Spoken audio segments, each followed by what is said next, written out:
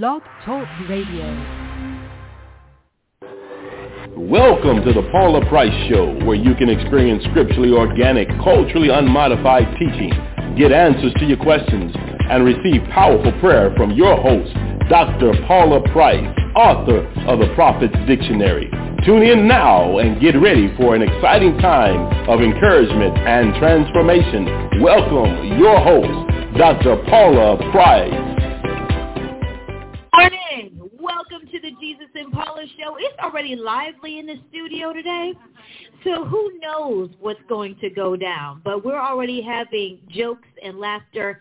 I'd say the joy of the Lord is our strength. I'm wearing yellow today. Dr. Price, oh, you know what? I think her pants are yellow. I think her jacket is green. Prophet Angela is in yellow today. Dr. Price said enlightenment. I said it works. We'll take it. It absolutely works. Share with your friends. Tell them we're going live. We are live, and only God knows. I say this every week. Only the Lord knows where we're going to end up in the spirit realm, what depths of training and the truth are going to come forward. If you are a lover of the truth, then you love the Jesus and Paula Show. So share with your friends. Tell them the woman of God is about to lay it down. Get your bells, your slap cloth, your sip of coffee, maybe your Kleenex. We talked about needing Kleenex here in the studio. Okay, so maybe you need your box of Kleenex. And get ready. Strap in. Good morning to all of you who are logging in. How you doing? How you doing? Share, tag, tell the world, tell a friend, share in somebody's messenger. Listen, if you don't know about this show, where have you been? And it's about time. So many amazing things are rolling out behind the scenes here at the Embassy in Tulsa, Oklahoma. Join us at the Congregation of the Mighty on Sundays online. If you're watching, whatever channel you're watching right now online, you can find us Sunday service or in the building in Tulsa, Oklahoma. And so it's going to be live, fiery. We don't even know. I don't even know. I didn't even get to peek at her PowerPoint today to see what might go down. But get your notebooks. This is probably the most amazing free training you can ever get in life. And with all of that, it's still nothing compared to being here in person, especially for a conference. November 17th through the 20th this year is the we already had that. Is the New Era Apostleship Summit. We already had the prophetic event, my God. But if you are a prophet, come on back in November. If you're an apostle, if you're a part of any of the fivefold, you should be here. No, June is not just for prophets, and November is just for apostles. It is for everyone. The emphasis shifts, but anyone and everyone can value the information and benefit from knowing that information. If you are under an apostle, then you certainly need to be here in November. Several somebodies have been reaching out about when's the event, what's going on. So right now we're going to take a quick 60-second, I think it's 60-second commercial, let you know how you can find out more about this year's Apostolic Summit.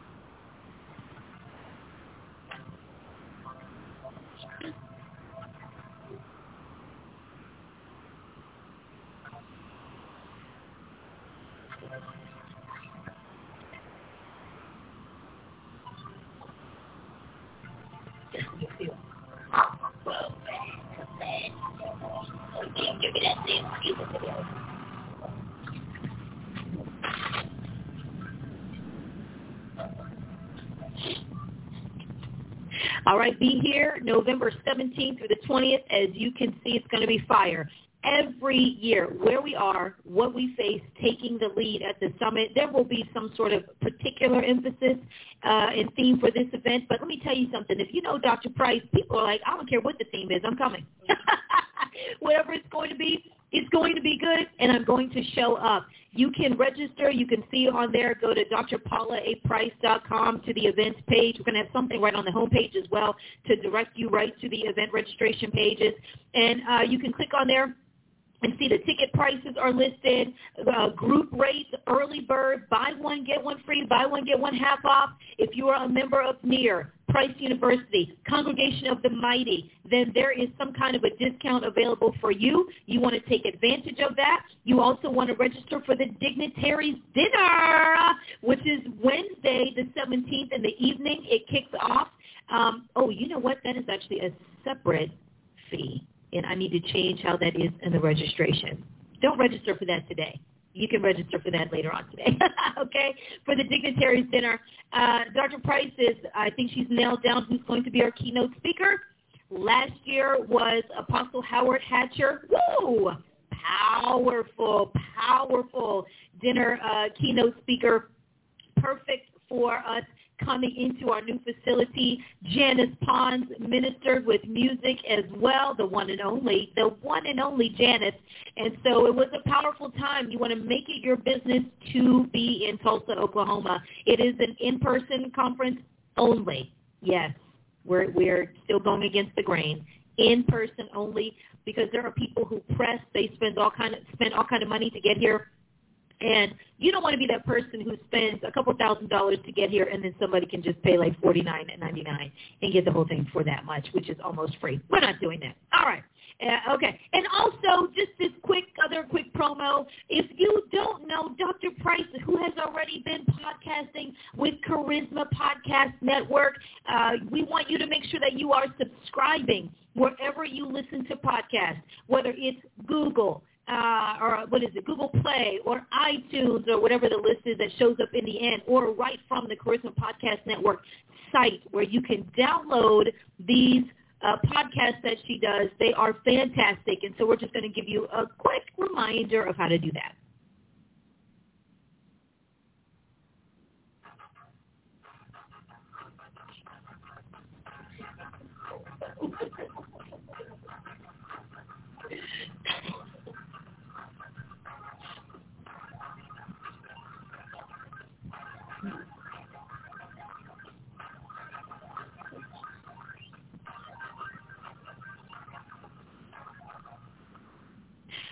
I don't know about you, but I just feel like playing a game of Pac-Man every time I hear that music line. We need to go play a game. So tune in, stay connected with Dr. Price and her podcast. Download those. They change your life. Everything that comes out of this Apostles' Mouth truly changes your life. If you don't want to be changed, then you really should not be under an apostle. And that's just the truth of it. I'm talking about a bona fide, genuine apostle. Oh, you know what we don't have? Maybe you can download the flyer for August. We're in August, and we're going to be in Joliet, Illinois. And let me tell you what, the Eagles will be landing in Joliet. Chief Apostle, of course, is teaching with Apostle Nona Parker. Chief Prophet Paula Price, Prophet Angela Powers will be laying it down up there. And so I'm preparing myself. It's nice to sometimes just sit and receive and not have to teach, so that's fantastic. And so I think she's going to be downloading that, and we'll pull it up later on, even if it's at the end, so you can register if you're going to be in that area, Joliet, Illinois, driving, flying, however you get around, be there. You can get your round 2 of prophetic training if you weren't able to make it to Tulsa Prophetic Training Institute, or if you did and you're like, I want more, then you can show up in Joliet. It starts on a Friday, ends on a Saturday, and it's a power-packed weekend. And we didn't get to go last year because last year was last year.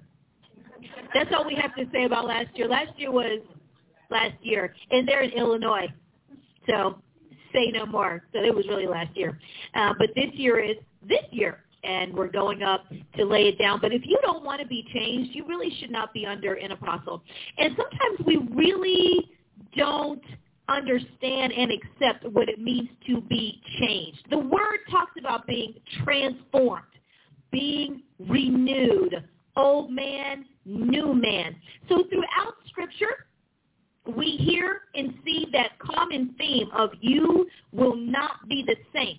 And then when you encounter an apostle, you certainly won't be the same. And so what happens is, this is how we get into trouble. We find somebody, let's just say like a Dr. Price or whomever you have found, like, oh, man, woman of God, yes, we need just like you inspire us, and you go through all the trauma, and you cry, and you prayer closet, and Lord, if I could just sit at their feet. My favorite phrase. They can just sit at their feet, and she's going to put that flyer up to show you if you want to sit at somebody's feet in August, you can. In Joliet. And so I just want to sit at your feet, apostle, prophet. And first of all, my feet aren't standing still. So I want you to understand, sitting at my feet means running quickly. I have a quick step. There's a pep in my step. Anywhere I'm walking with purpose. If I'm going to get a tissue, it's with purpose. If I'm going to the restroom, it's most certainly with purpose. If I'm going to and so it's just like, so we have that phrase, and I know what the phrase means is that you're going to come and learn from somebody. Taken from Jesus, come and sit at his feet, not always working. I get that. However, that's not the point of apostleship. It's for people to just come and rest at the feet of their leader. When you talk about being changed, a lot of times, and I could be wrong, maybe I'm talking about myself here, all right? A lot of times you think that being changed means you identifying what you don't like about you and improving it. So you go to somebody to improve what you have deemed as needing improvement. However, can somebody say however? However, when you sit under the legitimate mantles in the kingdom, the mantle will work you over. And what it does is it points at those things that you want to stay hidden. No, I didn't come for you to address that. I came for you to address this. I didn't come for you to talk about my shoes. I came for you to give me a platform to sing. I don't need, don't pick at my sores. Leave me. And so when you come under those kind of leaders, it's very exposing, isn't it? I mean, it's like, whoa, because you don't realize that all-seeing eye is seeing all of you. And the things that you have dubbed as off-limits, and we all have them, those off-limits areas in your soul, off-limit areas in your memories. Well, I don't let people touch that. And, in your house, you can be a friendly dictator. Don't be soft-spoken to be the dictator, okay? It's the quiet one who, no, we're not doing that, okay? And because you think that because you have a soft tone in your voice that you're not actually strong-arming everybody in the home. And so you use that to come into the house of the Lord under a leader. And you have reasons. Everybody has reasons, and many of them are very legitimate reasons. And so you come into the house, and you think that because you tell your apostle or you tell somebody else in a soft tone that you're not going to do something, or you prefer. I prefer. And if you came up under a heavy-handed parental situation, then you learn to be soft in your rebellion, but still rebellion, because you learn that being bold about it might get you whooped. So you learn to not rock the boat, not ruffle feathers, but still not obey or comply. Dr. Price calls those the amiable rebels. And in the ministry over the years, she said, oh, that's my amiable rebel over here. They don't think I know that they're not going to do anything I say because they're so soft in tone and polite. And many of us are refined, right? Prophet Angela, we're refined. And we came up the right way, especially you were raised by parents who behavior was essential. And back in the day, everybody had behavior modification in the house. Okay? Usually with a rod. Over there got the hand of fellowship. All right? The rod of correction, the beltway of order. All right? It's going to come out. I remember, I think, at my grandmother's house, the belt my grandfather used to use on the kids, some thick, holes. I was like, you hit your children with that? But everybody did. It was just, but I tell you what, I was speaking to my uncle this week about how we didn't have all that back talk. No. Did you, what? And so this generation has lost its mind because we have swung the pendulum the other way. And in the body of Christ, likewise, the same thing. And so it's like the people kind of rule and how you believe and feel, and I'm only going to yield so much. And the amiable rebel, the soft-spoken, smiling, always volunteering on their terms. Oh, good morning, Apostle Nona. Hey, we were just talking about you and your event. Thanks for tuning in to the broadcast. And so things are on your terms, and you don't realize that your submission is not really submission. It's selective volunteering. And I find that the more people say how accommodating they are, how amiable they are, how pleasant they are, then actually that's not really true.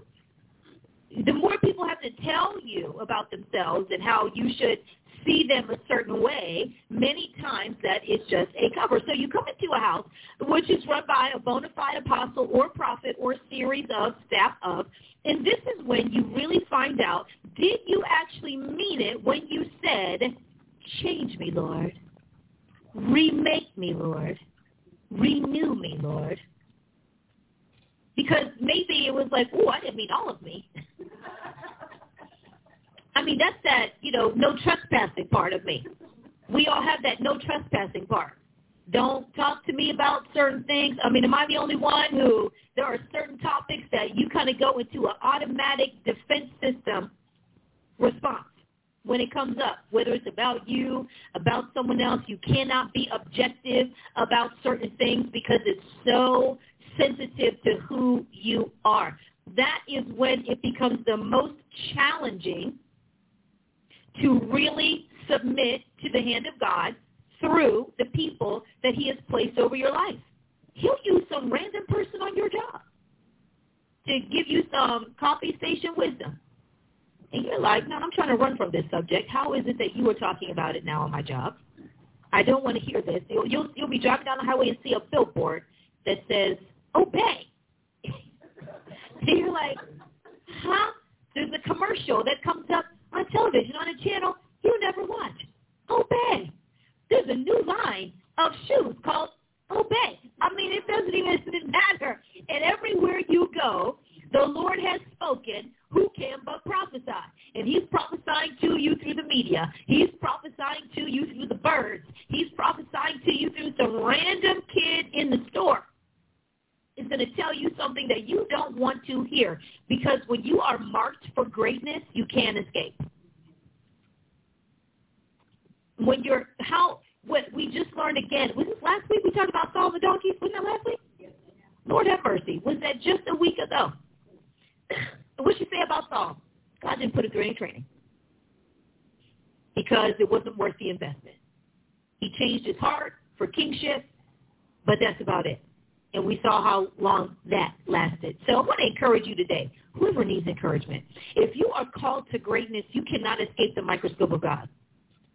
You just can't. And the more you're coming up on your time to be prepared to be used, the more it seems like everything under the sun is finding you to pick at you.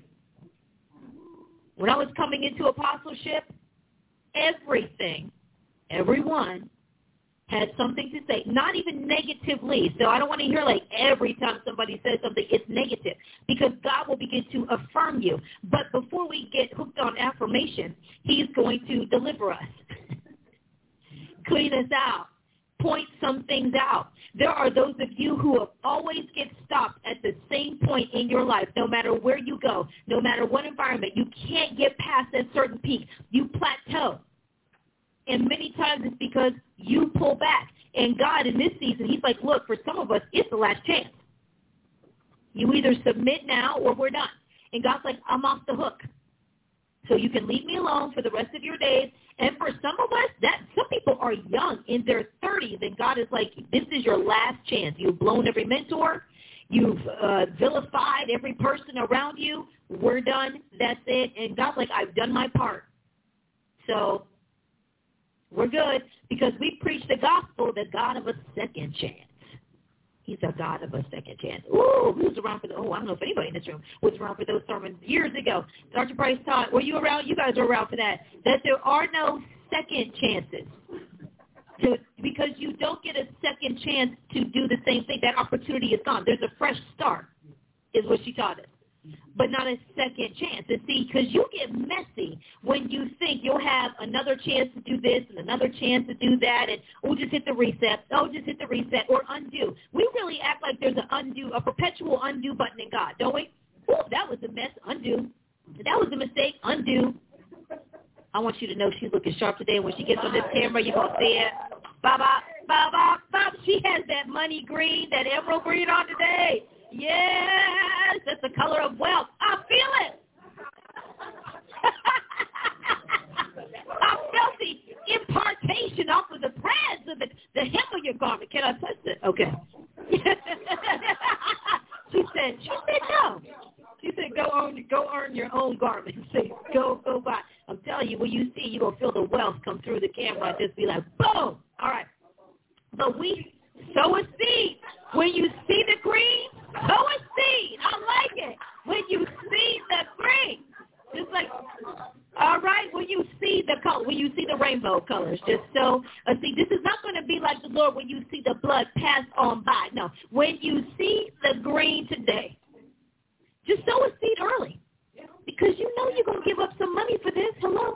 So why wait? Why wait? But we do. We walk around like there's a perpetual undo button with our destiny, undo button, cut and paste, copy, paste. Oh, let me just copy this person's life and paste it on top of mine. Let me undo this whole last season. Let me act like it didn't happen. Sometimes you just blow things straight up and you never go back and fix it. Sometimes you need to go back and fix it. Ask for forgiveness. So maybe you can't actually undo what you did, but you can at least go to that person or write them or email them or text them or whatnot, because if they don't want to see you or if they're just inaccessible sometimes, then you have to do it another way and get the record straight with God. Because many of us right now are kind of being hung up by old mess and old things. It's true.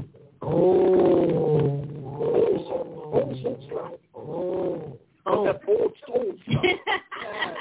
Yeah, you got to get that right with God. And sometimes with the people, hello, family, hello, we have the apostles and the prophets tuning in today. Hi, apostles and prophets tuning in today. Hello. Yes. I greet y'all. Yes. Oh, when you see the green. Woo. So is it. Sugar pie Jesus. I'm a yeah. How you get speaking for like 3 weeks. I'm going to have to reposition. I'm going to, the giftings and calling. Is that a gift? Is that a gift or is that a calling? It's a gift. That's a gift?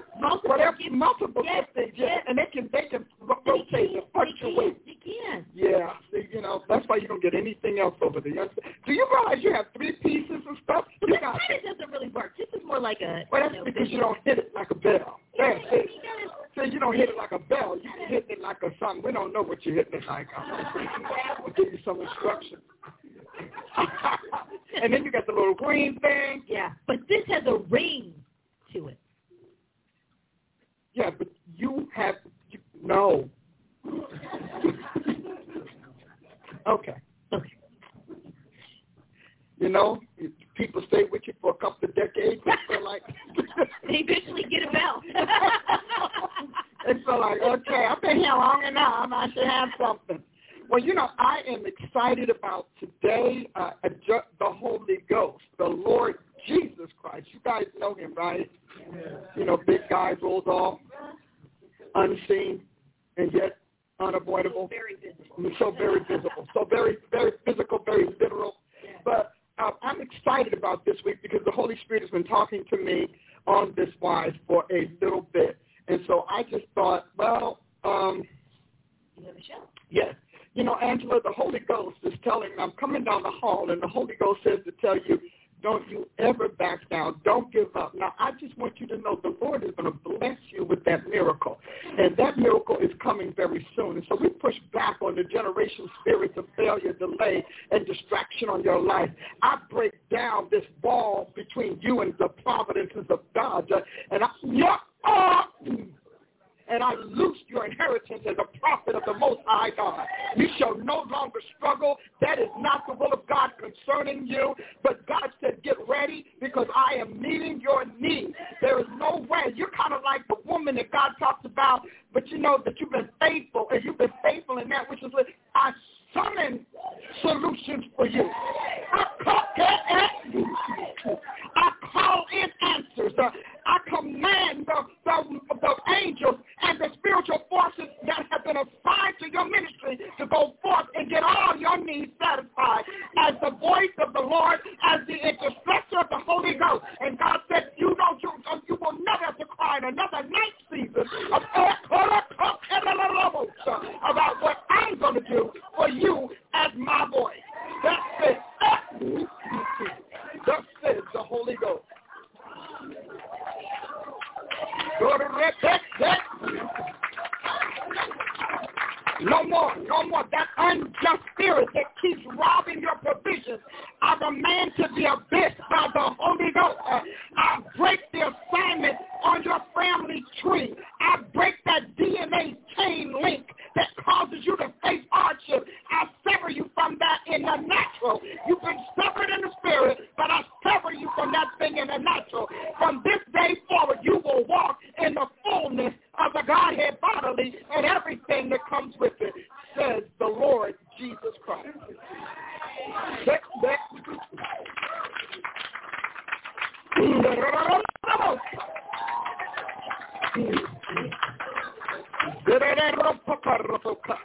My Bible tells me, but when a stronger man has come, that's what my scripture said. I don't know about yours, but mine told me that this morning, last week, last month.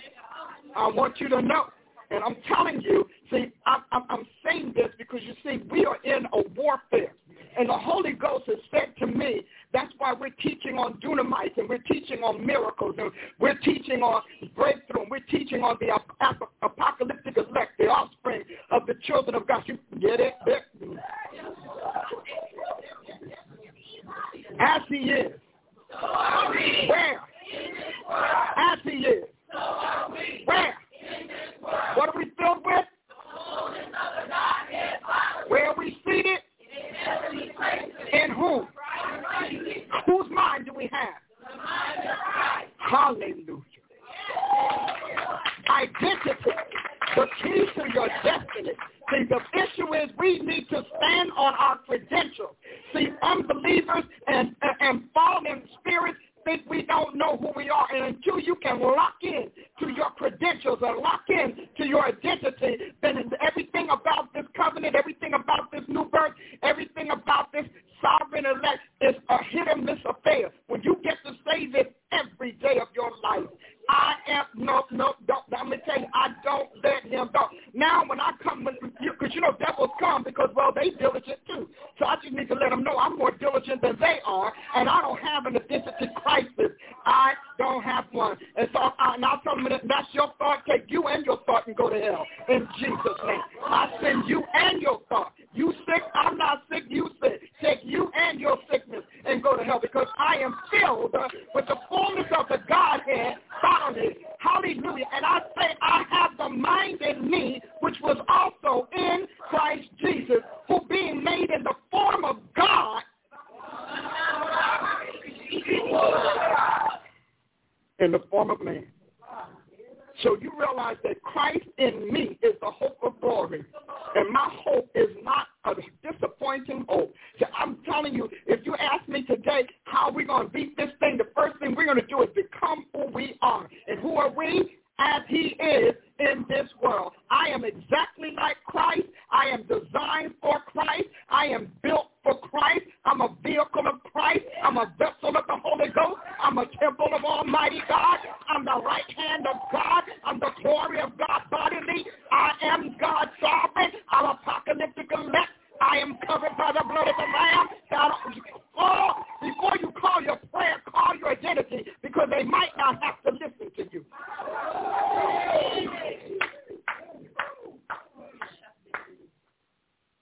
Paul I know. Jesus I know. Who are you? I don't have to listen to you. As a matter of fact, I can attack you for assuming you have authority over me because you are one of my subjects.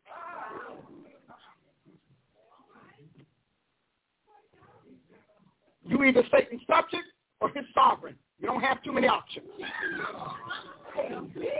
I'm the sovereign.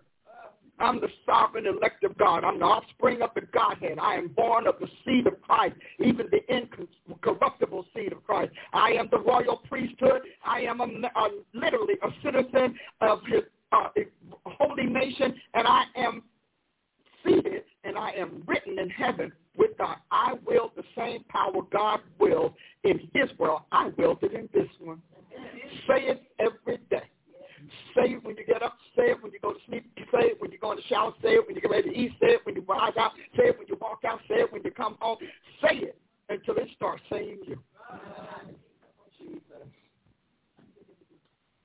You'll have days that you're better at it than others.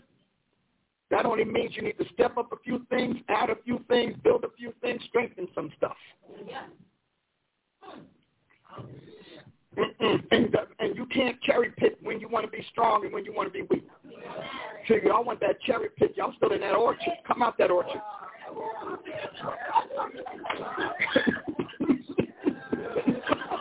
Like a little, pull something, she's fixing stuff. All right. And I glued it, too. I was so pleased. I glued it. You see how this is daughters.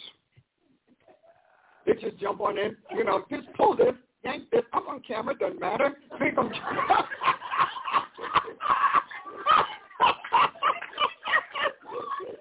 Does not matter. This is family. Are you sure? All right. Amen. And so, and see, I want you to understand, I don't care how big you get, you still don't get too big, take care of mom. Never get too big, take care of mom. So y'all don't have to do it the way it is. I'm going to tell you, I'm saying to everybody who's listening, what is the word of the hour? Be what I birthed. That's the Holy Ghost. Be what I birthed.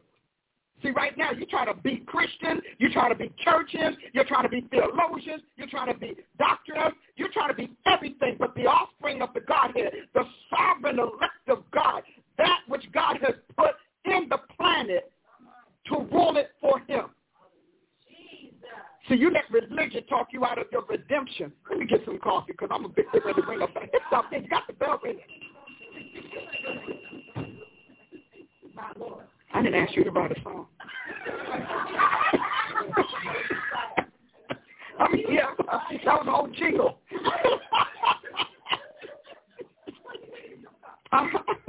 You're filling in the time for me. Okay. But so I want you to understand, we are not a religion. We are the redeemed nation of Jesus Christ. And every apostle and prophet out there who has worked their salt, worked their title, better start saying it. Pull yourself out of the ranks of religion and get back over into your perch as the redeemed of the Lord. We are a nation of kings and priests to God. Devils want to downgrade that, but we are actual sovereigns and priests to God. If we don't call back our identity, we will have no strength to win this thing. We're going to have to move on who God made us, not on what Satan downgraded us to be. We're working in the downgrade right now. That's why y'all all running around scared of a bug. Now, if you're weak, you're weak. I just don't happen to be weak. My Bible said, be strong in the Lord and in the power of his might. That God has not given us the spirit of fear, but the spirit of what? Power. Not love first. Did you know this power precedes love? Yes. Because you have that power to love.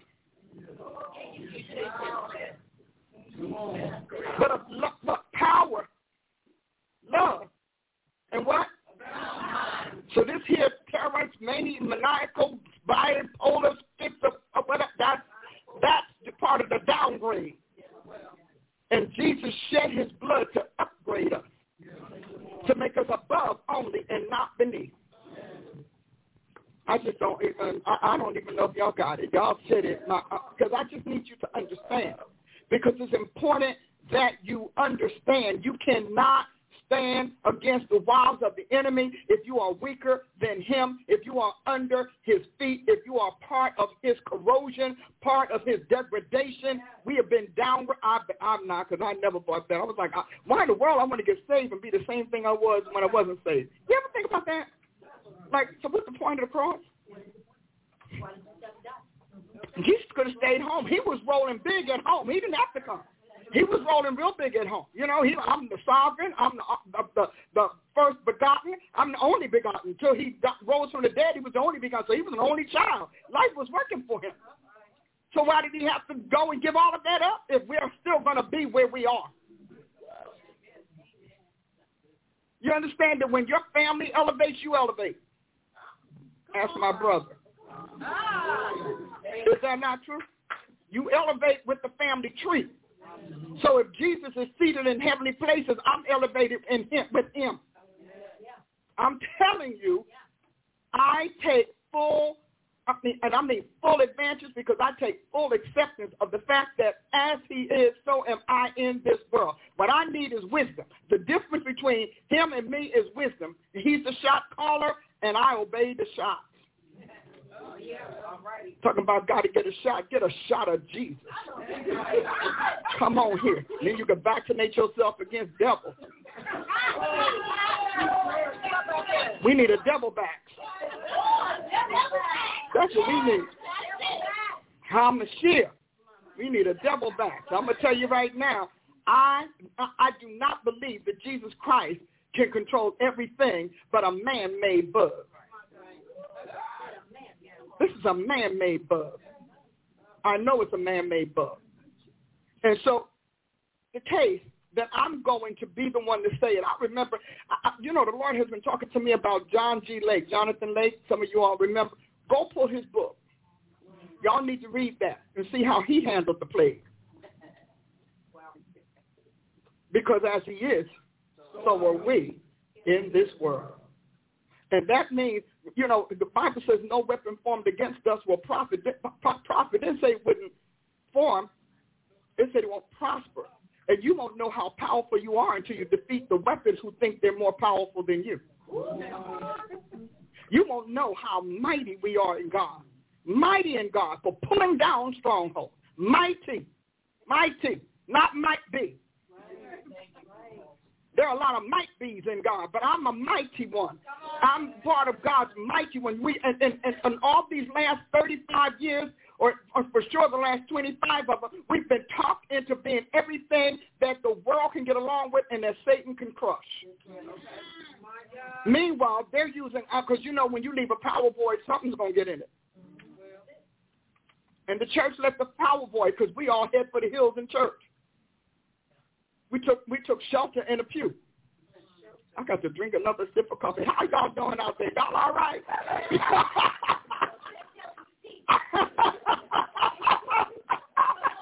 Come all the way through. Baby, I'm coming through and I'm leaving nothing standing behind me.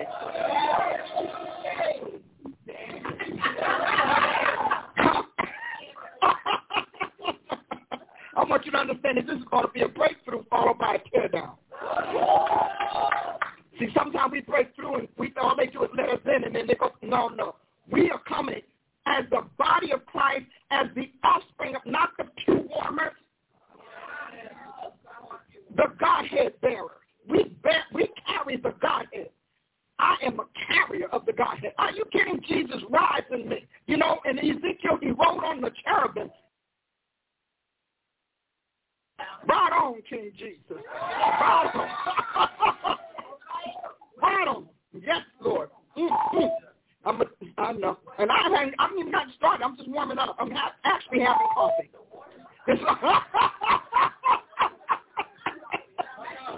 I'm actually having coffee. We're having a coffee break right now.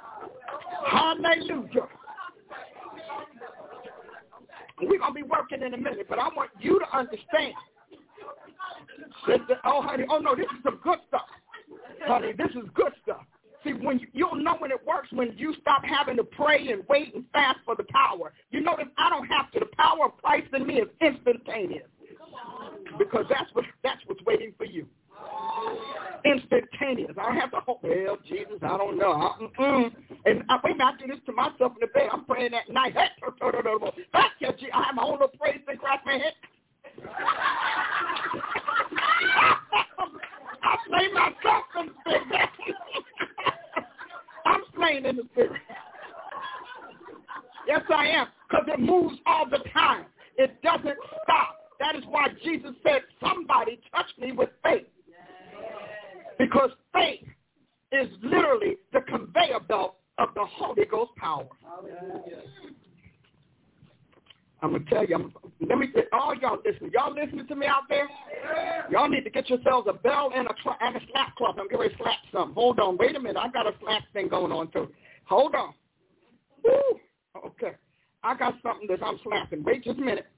I got a nice one. Well, it's not green. That's all right. What's in the color?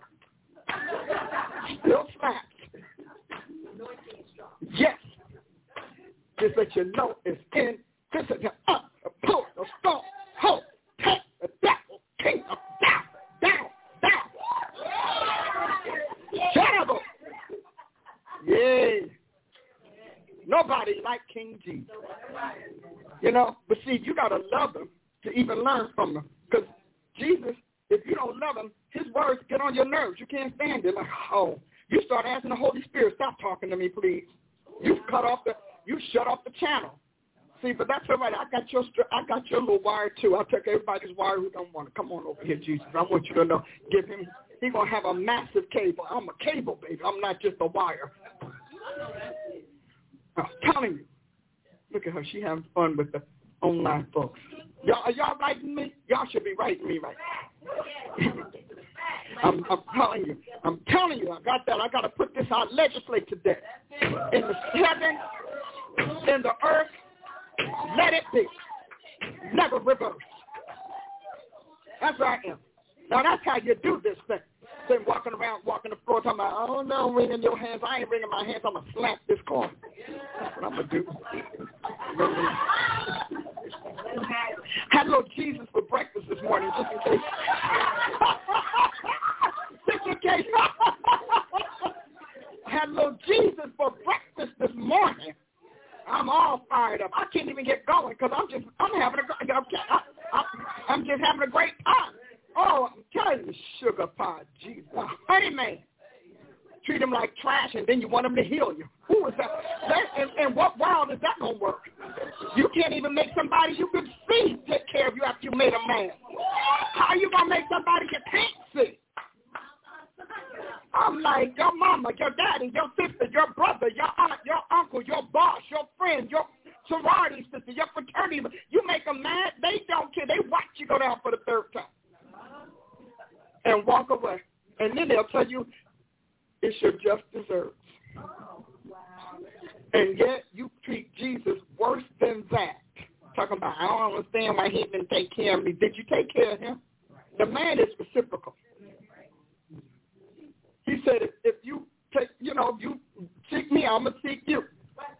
You help me, I'll help you. What did Deborah say? The curse be murdered. There was a city that didn't come. He probably got a lot in here today. But anyway, city that did not come to the help of the Lord because God was in a warfare and God needed warriors and not just worshipers. Some of y'all, worship is almost an intoxication. You need to be detoxed from crazy worship.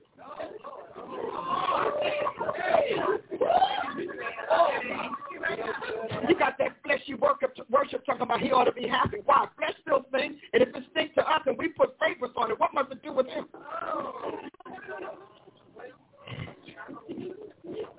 Amen. Amen. You will treat God good as he is real to you and as bad as he is unreal to you. So your question is not whether or not God's going to help you. Your question is, what do I think he is? For example, those of you walking around and said Jesus was, how is he going to be was and he rose? If Satan still lives, you know his maker is. Half of you don't even know Jesus is Satan's maker. I know he perpetrates down here like he got it going on. No, he doesn't. Remember, we met him in a swamp. And his maker had to come and give him another opportunity to do something. He's on work release. God needs him to get some stuff done. Trust me, he's still a swamp thing. But some of you all don't know that. You live your life as if Jesus can't do anything because you listen to devil doctrine. Doctrines of devil, because they have to say things, and then I got to get scriptural. So I got to get a little scriptural because they get a little tense. Y'all tense yet? Doctrines of devils, seducing spirits, and you walk around here with an argumentative spirit. You know, he said casting down arguments. Satan's argumentative. You'd be argumentative too if you made the greatest bid in your life for power and success and dominion, and you're lost. I keep saying that because they keep reminding us, they keep trying to tell us Jesus is nobody. I have to tell them, wait a minute, I got the text. I got the original unedited version. They didn't black mine out. See, Satan blacked out a whole lot. Got universities to kick Jesus out, got colleges to kick him out, got schools to kick him out, and then got churches to kick him out. And somehow or another, he believes that works. And he knows it doesn't work, frankly, because he was born in God's world because it was made by Jesus Christ. I like to keep saying that. You know, it's kind of like, you were made by my God. So you were made by Jesus Christ. He said in the day that you were created, Ezekiel 28 says, in the day you were created, you were perfect. And then you came up with your own ideas. And the idea was, I could do it too. He could do it, I could do it, we can do it, they can do it, and you found out that God didn't, everything you saw was not all that he knew. I kind of think of that when people say, I read all your books, Dr. Price. I know all about you because I read all of your books. And I said, but you don't know what I didn't write. So how much about me can you know? I gave you a book. I got a life. Oh, long, whole life. So I need you to recognize that how you view Jesus is how Jesus will treat you. But God is good. Yeah, that's why you're still on the planet. That's why you're sitting here, you're not homeless. He gives you a job. God gives you the bare necessity. It's just that heaven is so rich that their necessities actually enrich planets. But when you treat them, there are things. What did Jesus say? He said, I got food you don't know about. I was like, I want some of that. I got water that you have not, living water. Woman, son, give me some of that water. I want that living water to frame it out, so I don't have to come back here to the well anymore. I don't want that. I'm never going to, right, I'm just going to, and I'm not going to bring the city any more water. I'm not bringing my neighbors any more water. I got this living water. I've drunk it. I don't need it. Y'all work it out for yourself. I'm good forever.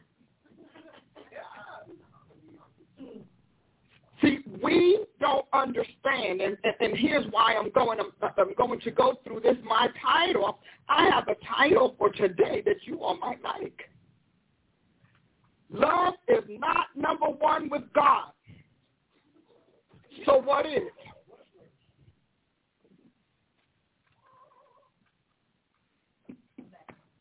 No, you're not, but you're in root. Love is not number one in God, with God. So what is? Yeah, I know. Yeah, look at you sounding all evangelical. That's really nice. Okay. How to think prophetically. God's law and government. You see, we don't think like the children of the king. We like, because to us being the children of the king means we get unlimited wealth, we get to plunder the wicked, we get to buy what we want, we get to strut our stuff, we get to defy difficulty, we get to sidestep this one, and we get to pretend to be manifesting God's love. But true children of a powerful parentage don't think like the church. They don't think like the church. They understand that they are meant to, they were born as successors. They were born as heirs. And as heirs, they're not obsessed with what they have provided their populace, what their family has provided the civilizations or the citizens. They are obsessed with maintaining that what was begun before they got into the planet endures, perpetuates, and continues to prosper. We don't think like Jesus. That's why I love the passage when it says that let this mind be in me, which was also in Christ Jesus.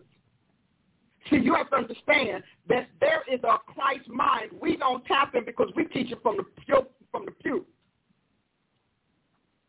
Not the palace, not the court, not the Capitol. See, we weren't teaching from there.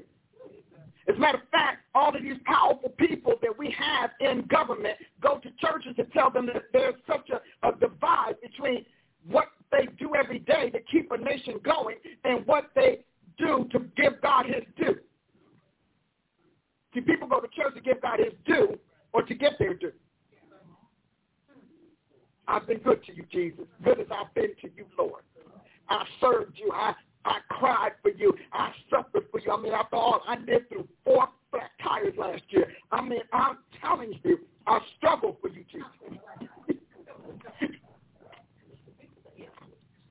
You know, people swear it's the devil because the light changed before they got through it. This is the fruit of pastoral rearing. That's the devil. I'm late for work because that light could have waited for me. The light should wait for you. You're the only car going through. If you were the only car going through, guess what? There would be no light.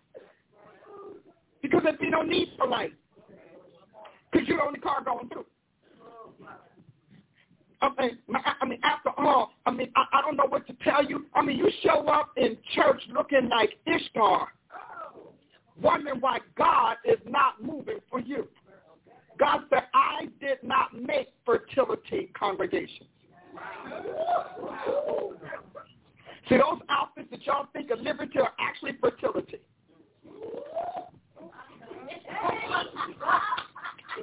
Had a little talk with Jesus. Tell him all about your problems. Okay. I like her. She was with me. And this is what she's done for 20-some years. I don't care where we are. If we can be in the store, she'll just kick right on in. So you don't know how God thinks.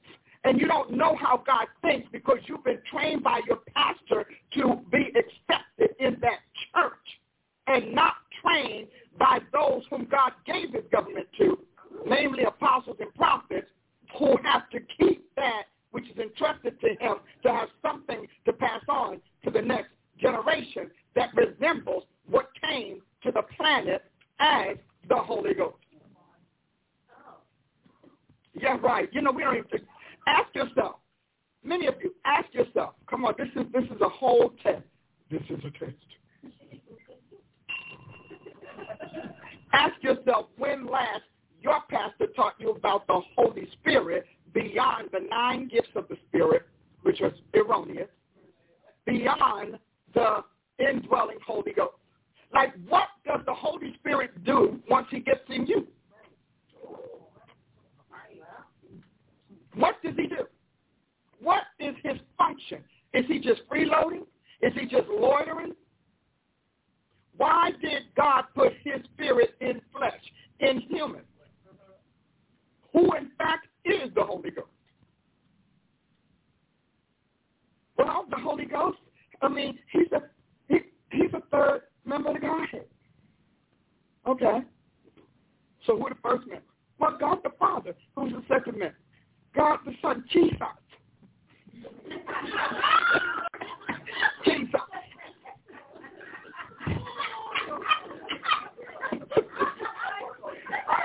Breakfast with Jesus. Somebody needs to have a talk show called Breakfast with Jesus, because this man is amazing in the morning. So So then who is the Holy Spirit? And you can't even say, we used to say Holy Ghost, and then we had the first crack of the tear down, and he's the Holy Spirit. Okay. Now, something about how Paul met him and dealt with him wasn't just spirit, but we'll just move on. Function.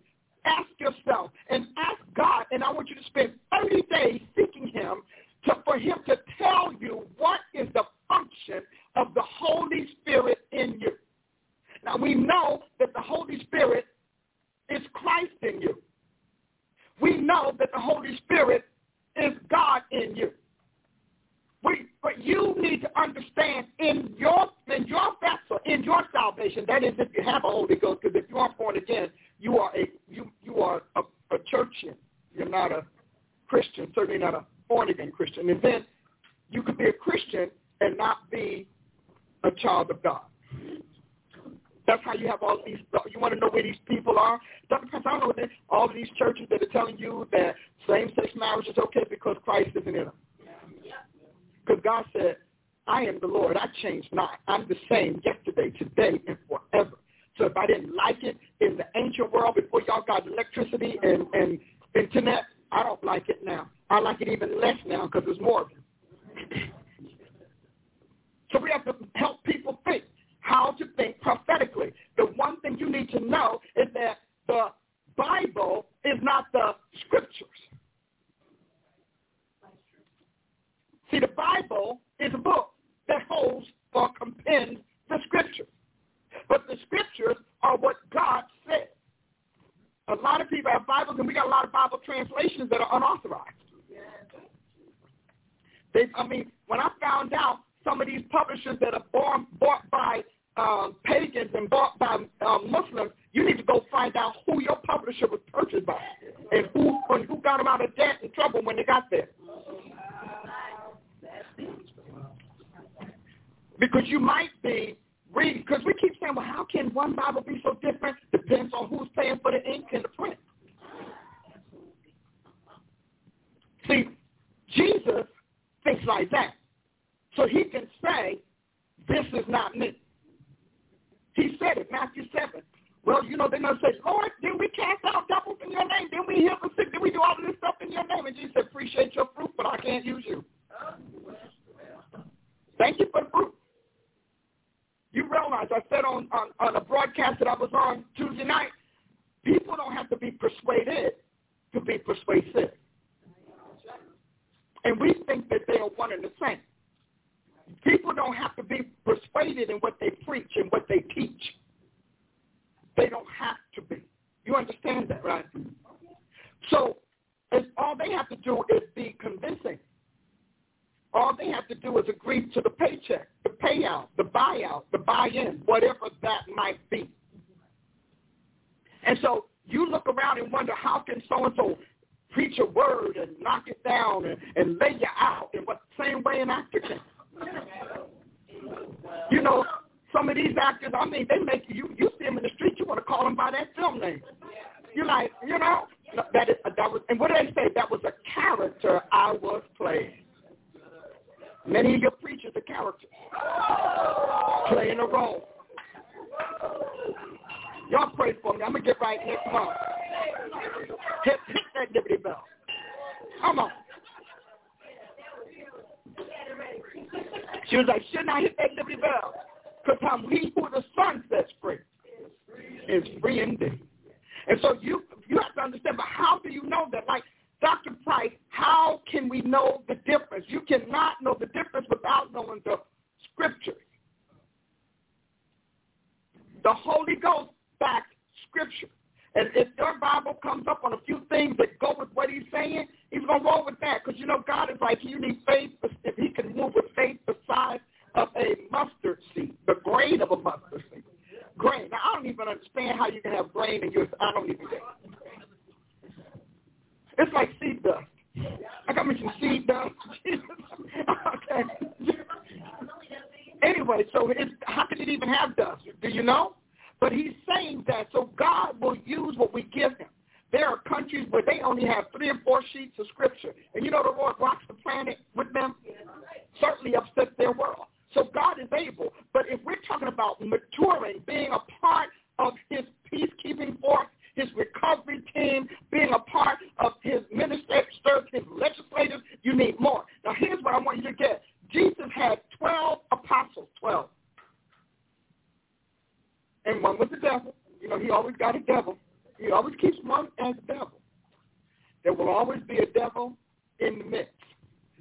And he would be usually the only one who knows them unless you're close to him. Like John knew who the devil was. Wow. Because John was his buddy. So he knew. So he had 12 apostles. One was a devil.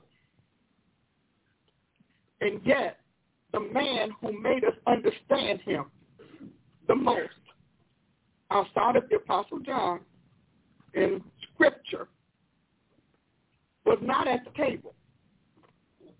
He was out there killing folks. He was wiping out Christians. Not at the table. But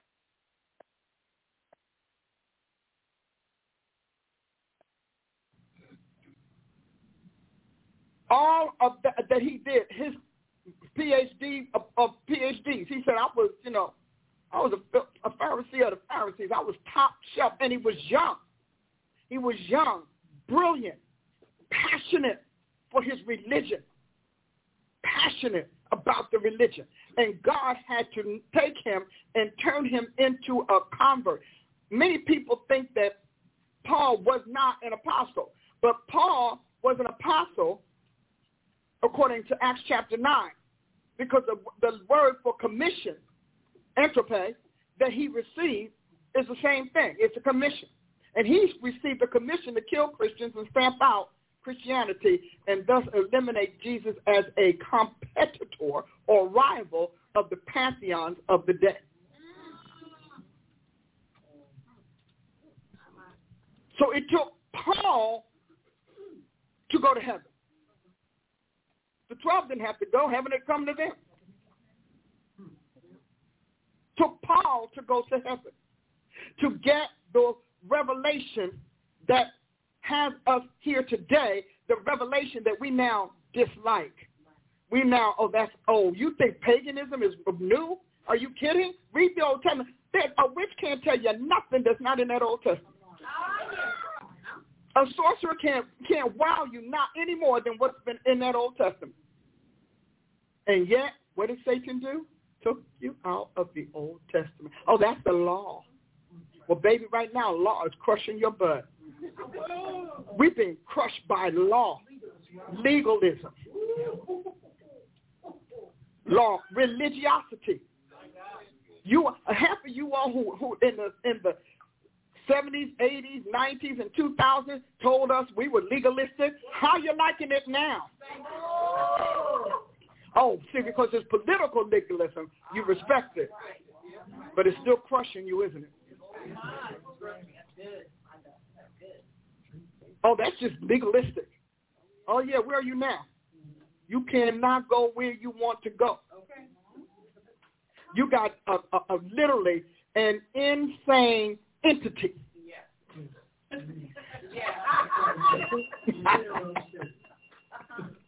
Insane entity making you walk around with half your face covered. Somebody can commit a crime and they don't care that you can't describe them. For something that you sneeze and snot through unless you have other complications. Something we've been sneezing and snotting through for like decades. And you are okay. Well, it's the law. Well, there was a law before that. The law of faith, the law of grace. There's a law that supersedes this, the law of faith, the law of grace. You need to study law in Scripture. I'm going to talk to you about that in a minute. Now look at this, how to think prophetically, because God is speaking to all of us. He's in his people. Every one of us has the capacity to think prophetically. For what is prophetic thinking? Thinking with God's mind, will, soul, and emotion. So if you can think what God lives, then you're thinking prophetically. If you can think what God is doing, then you can think prophetically. And so here's the thing.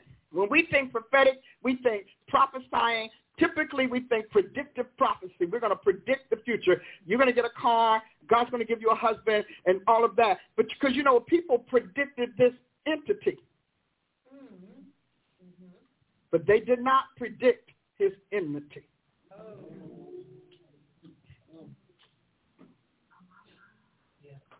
They didn't. Did anybody predict his enmity? Who predicted that he would shut down businesses and all of the other things that we're living?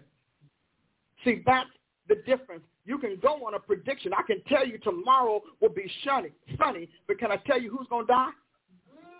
Can I tell you who's going to get sunburned? Prophets are going to give you the whole thing, all of it. If God doesn't give it all to the messenger or that voice, it is because they're not his active or agent prophet. Isn't that good to know? Because when you're an agent, you get projects. You don't just get prophecy. I just want you to know I could do this. So if you look at the bottom, it says God's law and government, they have to do with his responsibility, his obligation, his accountabilities, his duties, and his system. And it's the acronym ROADS. So prophecy ROAD is this. And I want you to get it. I want you to get it because you think God is just a father. He's a loving father.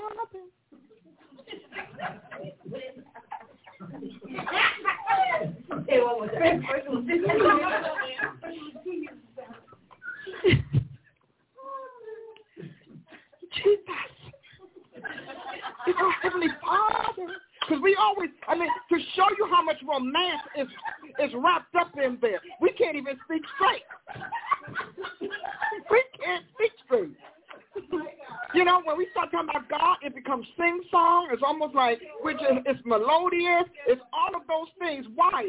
Because it's enticing. That's the sign and the sound of beguilement. Sing-song preaching every time. We're going to make it melodious. We're going to make it rhythmic. We're going to make it lyrical. We're going to make it sonic. It's going to Jesus. Why can't we just say Jesus? So if we can't give you power and potency, then we'll give you entertainment. And we'll give you seduction. We're going to talk about the beguilement. I studied beguilement because we were talking about it the other Sunday about how how the serpent beguiled Eve. So I looked that up because I thought, wait a minute, do you know one of the things that it said he did? He caused something that is unattractive to look attractive. So that means he worked her mind. Now, don't we see that in Marvel Comics and DC? Don't we see that in the Avengers? The little red smoke comes from the witch, and all of a sudden you see something else. It's a beguiling spirit. Who has beguiled you? Who has bewitched you? And beguilement comes from bewitching. So I'm saying this because you think you know who God is, and God is not your pastor's God. God is himself. And if you're fortunate, you have a pastor or a teacher or a leader who is willing to do what John the Baptist said, decrease so that he can increase. Wow. See, John understood that until Jesus got on his turf. When Jesus got on his territory, all of a sudden John forgot that he had baptized the Messiah. He forgot that he had baptized the Lamb of God. It's a bad thing. It's a sad prophet who can't remember their prophecies to act on them and to live with them. Wow. And I know a lot of prophets. We have prophets who came through here. Dr. Price, you're going to do great things. Dr. Price, you're the woman of God. Nobody's like you. We got all of that. Next thing you know, that prophet is gone because they can't live with the reality of the prophecy.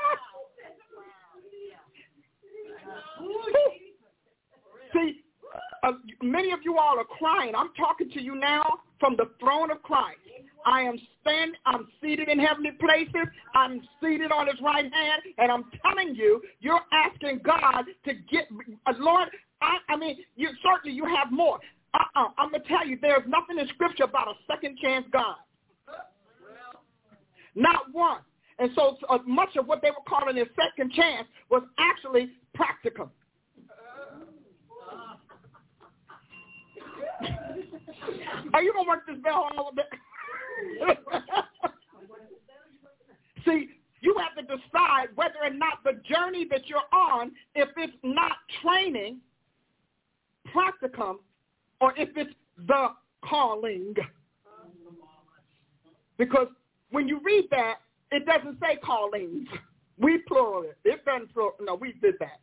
It says the gift and calling of God, because calling is ultimate. It is the pinnacle of the reason you were on the planet and lived through what you lived through. Calling. That is why. So you can mess it up and then say, well, I ended up getting through it. Yeah, but that mess up was accounted for as training or trial or testing. Just think of it as an exam. You had a major exam. I had a lot. A major Ooh, I kept thinking, is all of it, everything was essay. Why can't, every question was an essay question? Couldn't we just, okay? I'm like, where's the check it off box to fill in the blank or something? I couldn't, it was nothing. No. I always had composition. See, I understand this now. I always had compositional exams. You know what composition means? It comes from the word composer. Composed, made of. I always had to assemble and build and all of that kind of stuff. And, okay. Yeah. So many of you misjudged your calling for practice and training.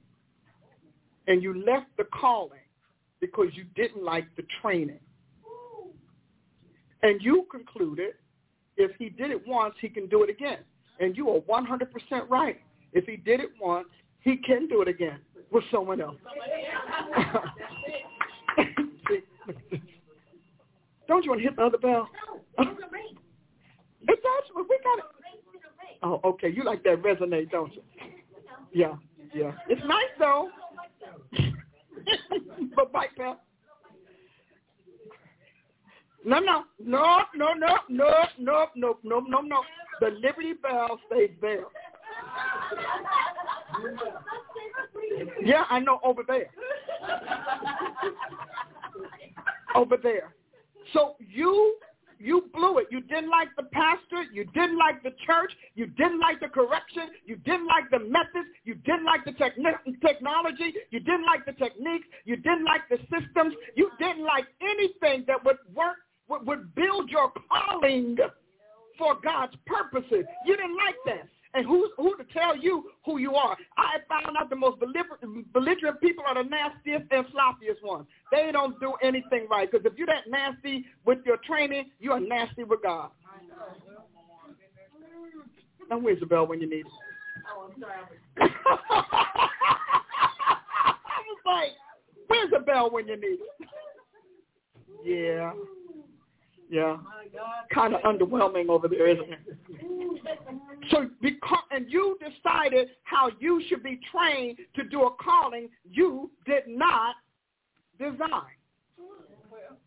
And then you decided the people who should train you because you know best who you get along with. Well, understand, ministry is not only what you get along with. Ministry is mostly with what you can't stand and what can't stand you. Welcome to agape love.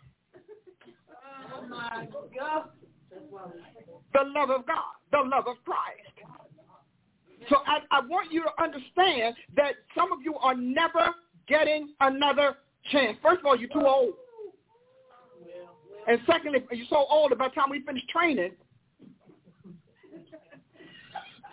you're too old to be reigning. Because you blew it in your youth, your misspent youth. Some of you all coming up 70 years old talking about, I'm ready, Lord. Jesus like, for what? I can hear him say, for what? And while he's saying it, you can hear in the background, swing low.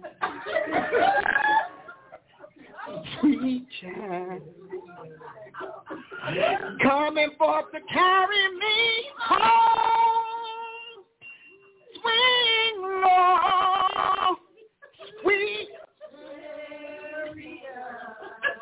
I missed it, so I'm going home. That's an Apostles version.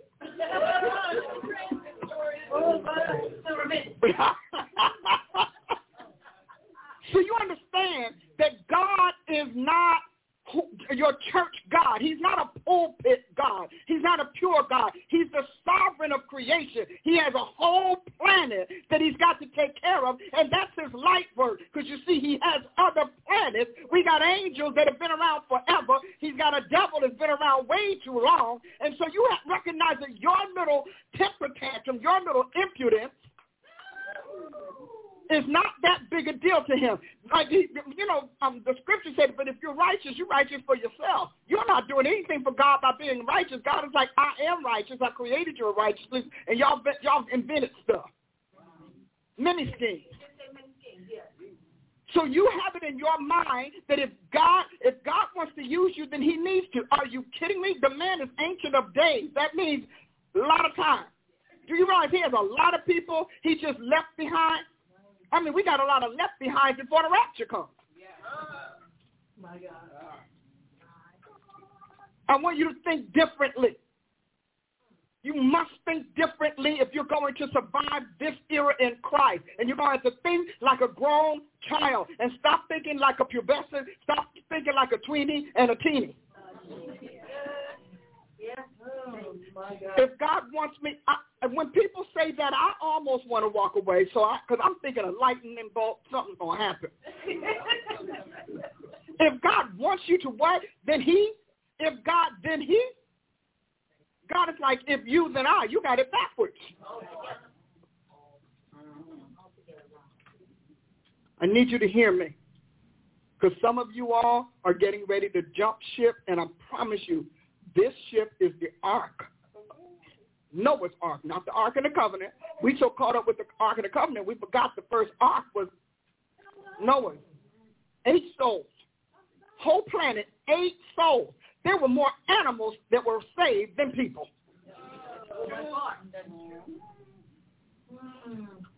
And by the time we got to 9 months, they done reproduced like crazy. Because you never think of that. But animals, unless he kept them all separate, which would be kind of crazy. But the point that I want you to get is that you cannot pick the day of your death. You know, I like it. There is I think it's in Psalm, and I keep forgetting it. Maybe some of you remember, but there's a statement in Psalm that is so scary and so confusing. And it says, none of you can give God a ransom for your soul. Wow. Is that, anybody read that to me? It's in there. And can't give God a ransom for your soul. In other words, you can't buy your soul from God. And you can't get him to sell your soul unless he wants to. And even, it looks like he's selling it on earth, but when we get to heaven, it's still Jesus. It's still Jesus. Yeah, that sounds like it. What does it say? Because that should guide your life. If you can't buy your soul, you can't buy your soul from Satan, and you can't buy your soul from God. What you got? I think this is King James Version says, Psalm 49:7. None of them can by any means redeem his brother or give to God a ransom for him. Now, and other translations say you can't buy your soul. So it doesn't matter if the brother's trying to buy your soul and you're trying to buy your brother's soul, it still has the end result. So you cannot, because in the God realm, and that's what I want to do. I'm making this the year that I can really hone in on the God realm and the consciousness of divine beings. Because if we are offspring of the Godhead, and if as he is, so are we in this world, then we need to get the consciousness of the God realm. Because, see, we've had the consciousness of peasants and not sovereigns. That's why we're so petty. We're petty. That's why we're so petty. We're petty about everything. Look up petty. As a matter of fact, our rules are based on pet peeves. Oh, come on. My God. But if you're going, when we say have the mind of Christ, we're not talking about having the mind of Christ as we would have it if we were Christ. We have to have an empathetic mind, empathic mind of Christ. study impact. We don't even sympathize with the man, let alone empathize. We're getting there. This is important. About, I want to say, maybe 5 or 6 years ago, when God began to revive and resurrect his body, this is what he gave me. He gave me a vision. And in the vision, he was very puny. It was Jesus. And I've never seen him that puny before, but he was very puny. He was laying face down in the dirt and people just walking over his back. And he said, they're trampling underfoot the Son of God. We want a revival with a God that we have trampled on and put face down and what did he say? And humiliated him in the dirt. And yet I want him to revive. Why? Do you realize God isn't a negotiator? We're going to have to find a way as the collective called the ecclesia to negotiate for God to move on our behalf. Right now, we still like moving independent. We still like moving in our pockets of this and our denominations and divisions. And don't forget, we want, and the secular saints don't want a revival at all. Because who in the world want God to revive something that you defected from? Kind of crazy. So the prophet stands on God's mountaintop. See, isn't that wonderful? And the whole purpose of today is of critical thinking for technical judgment. Critical thinking for technical judgment. So where we're going? Figuring out God in the 21st century. Can we figure him out? They had him kind of worked out between the 16th and the 19th century, 20th century top. Don't know about the rest. But let's look at God's academics. The first thing we need to understand is how God thinks. Things you should know about God and his eternal world. And you might say, I'm sorry, but I'm not an academician. Yes, if you believe in logic, you're an academic. If you believe in emotions, then you're a sentimentalist. And if you think they should be separate, then you have a choice to make. So when we talk rhema, we talk mostly discourse, what comes out of the human psyche. We talk logos, we talk the man, Christ Jesus. For in the beginning was the Word, and the Word was with God, and the Word was God. The same was in the beginning with God, and the Word became flesh and dwelt among us, and we beheld his glory as of the only begotten of the Father, full of what? Grace and truth, because what? The law came by Moses, but grace and truth came by Jesus Christ. So the law is for the fallen. And grace and truth are for the redeemed. Number one, God is judge. Number two, God's world oversees, overrides, and overrules this one. Number three, God is ruthless about his righteousness. I'm going to stop there for a minute because we don't think he's a loving God. He's a loving Father. Would you send your father to hell? Probably about your child to hell, probably about as much as you send your child to his room. Punishment's a punishment. Place is place. When you're God, you don't want it back because he chastens us here. All of this is part of the chastening rod. God thinks life is more important than politics, so aborted babies rank higher than taxes, government, and citizen handouts. Come on. What you do here follows you there. Voting for the death of his seed and future populations is and will go with you into eternity. Paul says that when we die, our works follow. Now, you have to think about this because we've talked this over a little bit in the past. You have to think about this from the perspective of people saying, well, I just don't believe the Bible. Okay, who's this? I appreciate you. Okay, but understand that Paul said our works follow us. So even if people don't agree, When people say, I don't believe the Bible, you know why I don't respect that? Because you die just like they said people will do in the Bible. Yeah. You don't prolong your life. You get old, just like they say they will do in the Bible. You get sick, just like, so everything the Bible tells us will happen to humanity is happening. And we can't change that. They're spending billions of dollars trying to eliminate death, eradicate disease. And you know what they get? New diseases. This man is so swift, his codes will morph into whatever will obey his command.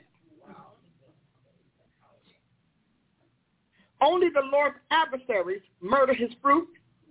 Voting for humanity against the Almighty rejects him and releases his judgment. God's judgment, I want you to think about this because I keep talking about it, but I'm going to say it again because, faith comes by hearing and hearing by the word of God. Y'all still in love with me? Yeah. See, because some of y'all tonight, oh, God, who am I? Where am I? But listen, we went over this last week, and if you didn't get an opportunity to listen to last week's Jesus and Paula, go back and listen because toward the end, we talked about this. God did not kill Adam. Not directly. God let death become Adam's physiology. Mm-hmm. See, because the serpent that Satan was using, and that was Satan himself, Revelation 12 called him that old serpent. So the serpent was dead. He was a dead spirit. So when people ask where does death come from, it came from that serpent. God didn't kill Adam.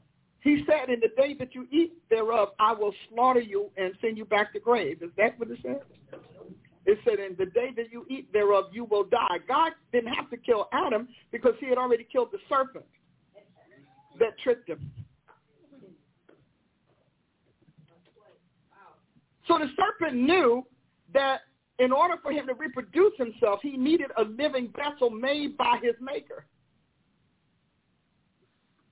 God didn't say that, he didn't just say, hey, Eve, I'm going to multiply. He let him know, no, because of this thing called the serpent, and you ate from the tree of the knowledge of good and evil that I told you not to eat from, every curse that's on this serpent is now yours.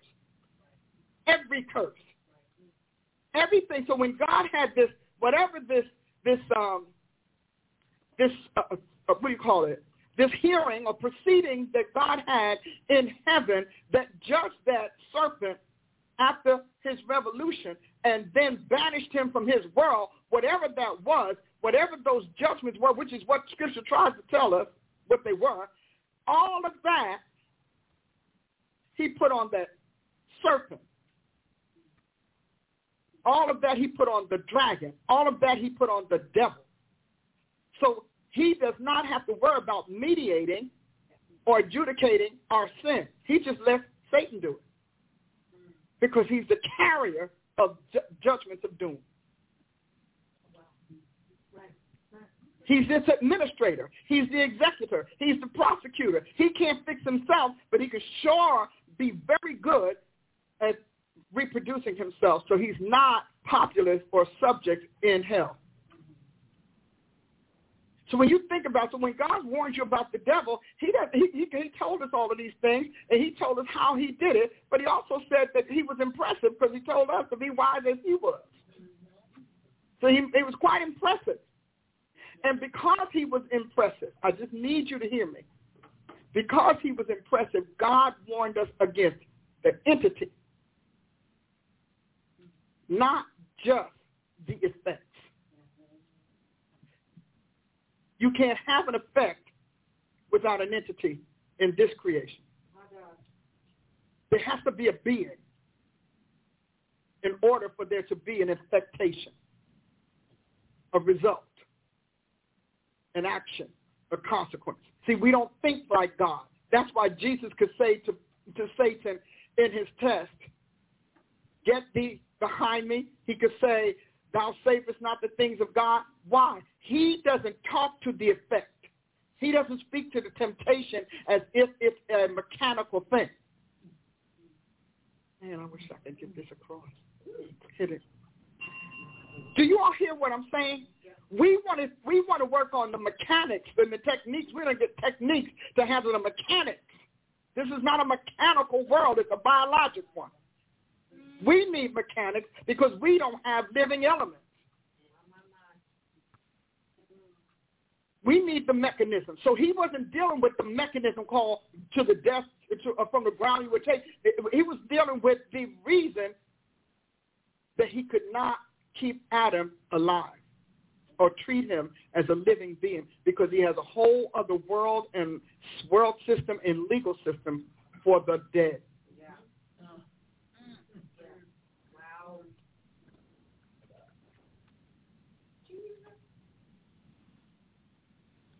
So remember how to think prophetically. So let's think about how to think prophetically. What does that mean? And where do we get it from? Prophets, as God's divine communicators, are wordologists. In the beginning was the Word. Jesus came not only as Messiah, not only as the son of David, not only as the son of Abraham, he came as a prophet. He left as an apostle, but he came as a prophet.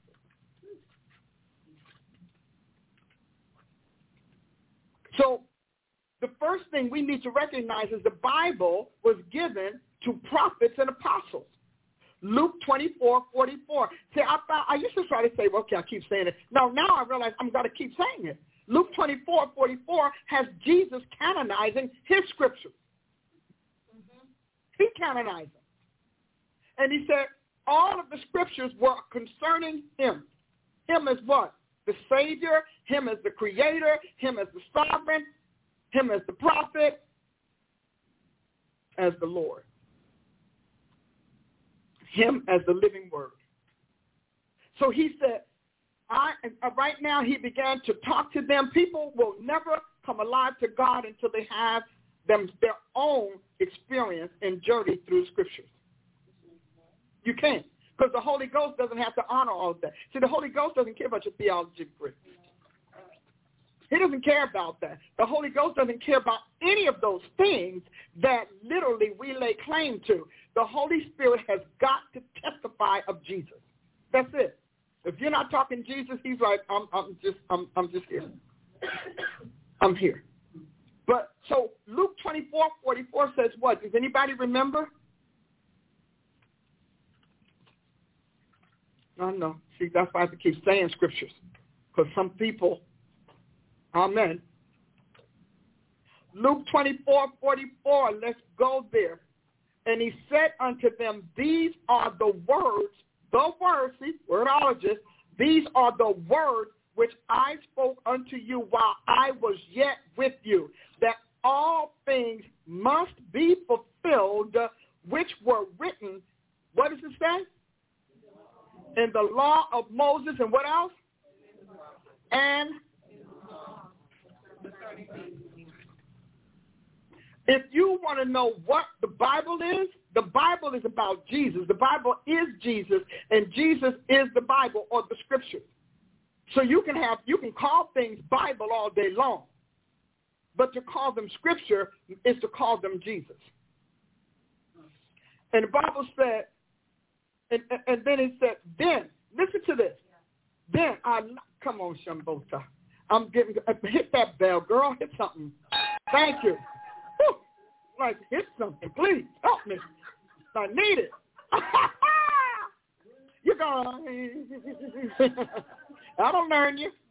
All right. And he said unto them, these are the words which I spoke unto you while I was yet with you, that every apostle needs to know this, every prophet needs to know this, because this is an anchor. There are anchor verses. This is an anchor verse. It said the other one is Acts 26:18. He said that, I love this, that all things, all means all. All is the biggest small word in the English language. That all things must be. Didn't say has to, should. It said must be fulfilled, which were written. Remember, y'all go to the church that says that the law is obsolete? You understand that your church is obsolete? The law of Moses doesn't count. Law of Moses and in the prophets and in the Psalms concerning me. So you called to the prophetic, you better know those prophets. You're called to the prophetic, you better know the law of Moses because Moses came as a prophet. You called to the prophetic, then you better know those Psalms because David and all of those who extended his writing were prophets.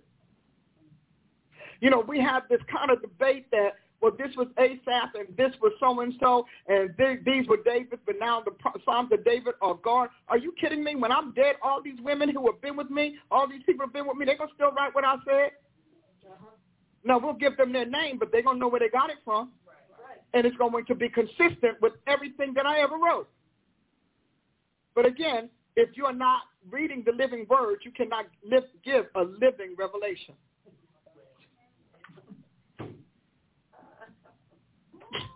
Isn't the truth? Yes. Dead word, dead work, dead word, dead word, dead work.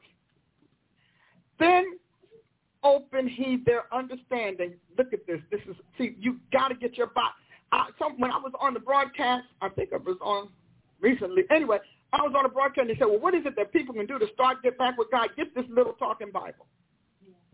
I like the little talking Bible, and I told them, get the silver one. Don't get the red one because the silver one you can kind of navigate a little bit. That talking, you already have one. You have one. But get a talking Bible. Why? You can play that thing around the clock. You all know it. Play it in the car. And you can play one book till you know it by heart. Then you can play the next book till you know it by heart. You can play one chapter till you know it by heart. Because until you know the scriptures, nothing about Christianity speaks to you. And so, who opened their understanding? The resurrected Jesus. Now, he didn't open anybody's understanding when he was there except the 12 he was teaching. But now, he said, I can open your understanding that you might understand the scriptures. Now, listen to this, because this is important. And said unto them, this is written, and thus it behooved Christ to suffer and to rise from the dead the third day. And that, this is the part where people miss getting saved, and that repentance and remission of sins should be preached in his name, all humans. Is that what it says? Nations, which means all humans, but nations. Jesus, apostles, and prophets are about nations. Nations. Pastors are about congregations. And the fact that they extended themselves into nation is what causes these problems. It said, and I like it, among all nations, beginning at Jerusalem. And ye are witnesses of these things, and behold, I send the promise of the Father upon you, but tarry ye in the city of Jerusalem until you be endued with power from on high. And you know, we've been doing in the Dunamite classes, we walk through and do. Those of you who are watching me on social media, do not just a dictionary search, not just a concordance search, but do a thesaurus search on the word endued. Because you'll understand we have misappropriated it or we've neutralized it or nullified it.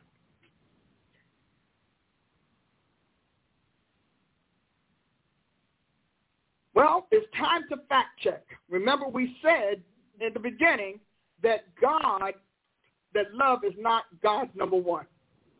Love is a tool that's now being used to club Christians to death, or at least into, brain damage, to brain dead, can't even think, and you got all of these people who cannot tell you what love is.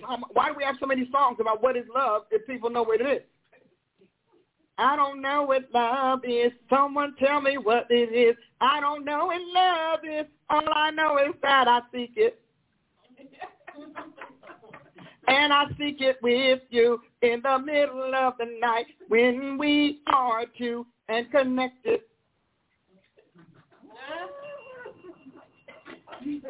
They don't know what love is. How you going to talk to me about love when you think it's all about mushing your body with people you don't know?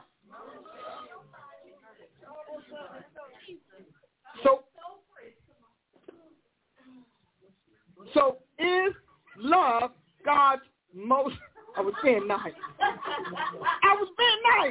See, when I'm nice, you all still pick at me. I don't care which way I do it. Wasn't that nice?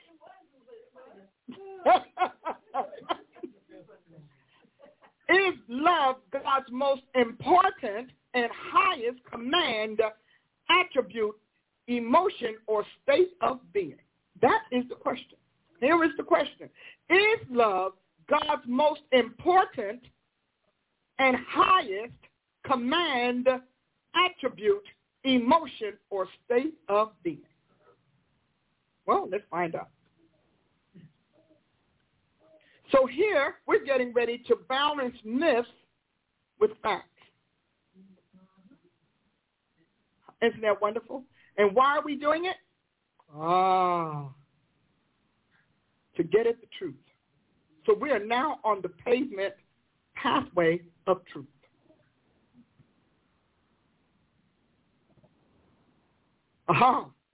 Evidence. We have to have evidence. We have to have evidence that says that that love is God's highest attribute, emotion, or state of being. God is love. That is true. And I am black. And that is true. And I am a female. And that is true. But none of that is all that I am. That is not the sum of the woman called Paula A. Price. So we need to find out what is the sum of God. You're going to appreciate this. So how are we going to do this? We're going to look for clues. There are clues that tell us whether or not the question is right or wrong. For example, here's our first one.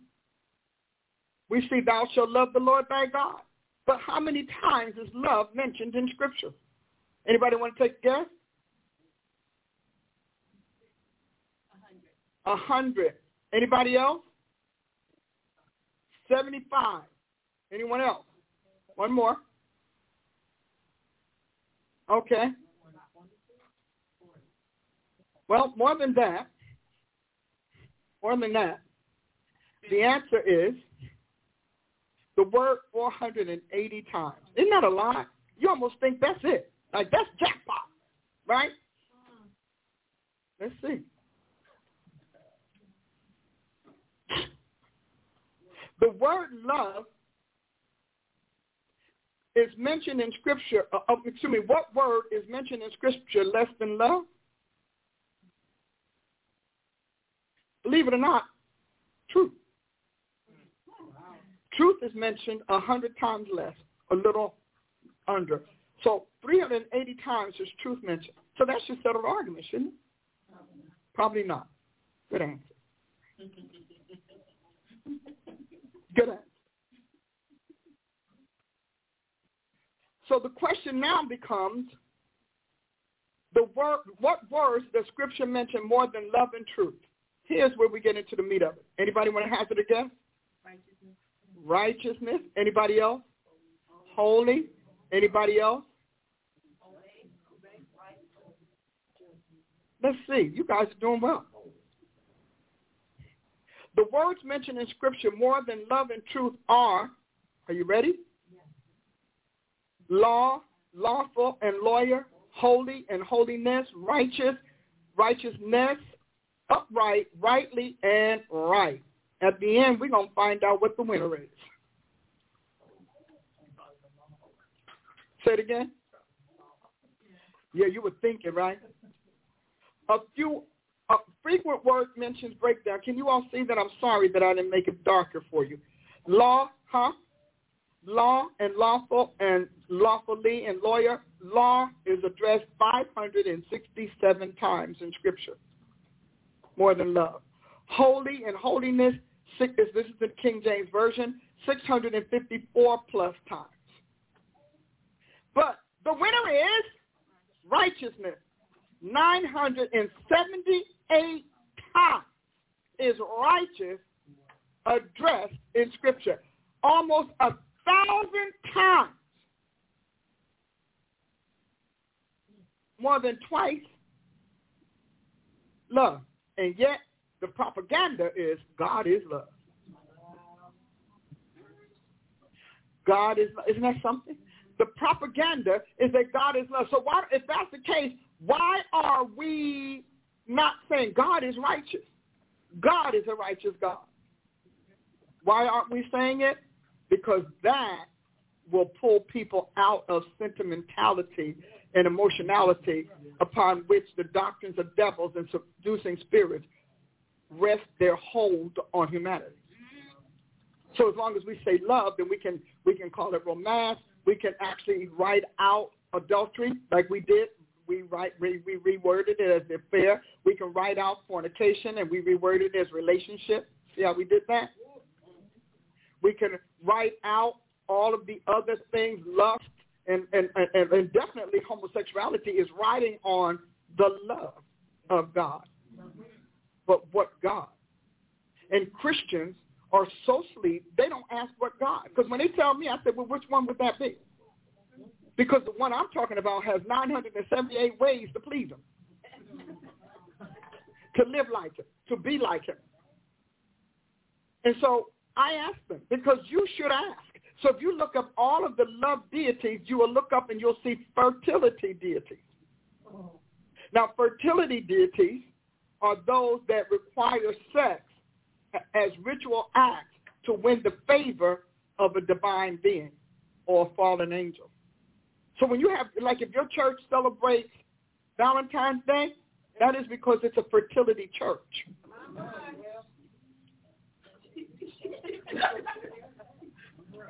Well, once a year, Jesus goes in the bottom drawer and Cupid takes the stage. Or Diana takes the stage. Or Dionysus. Or Paula. We can go on. You know, Baal. Baal means husband.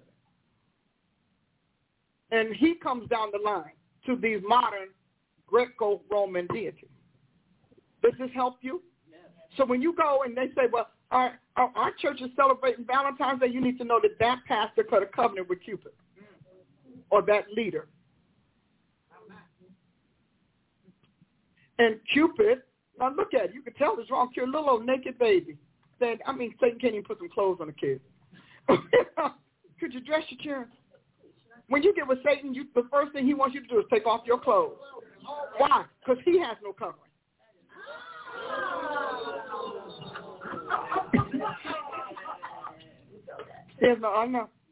He has no covering because God stripped him.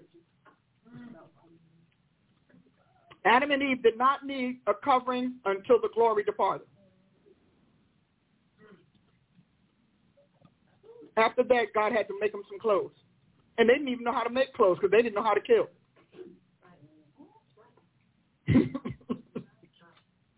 You like that, don't you? See, they didn't know how to kill an animal and tan them. That was wisdom that the tree of the knowledge of good and evil didn't give them. Because he needs them naked. Satan needs people naked because your pores allow spirits to come in and out.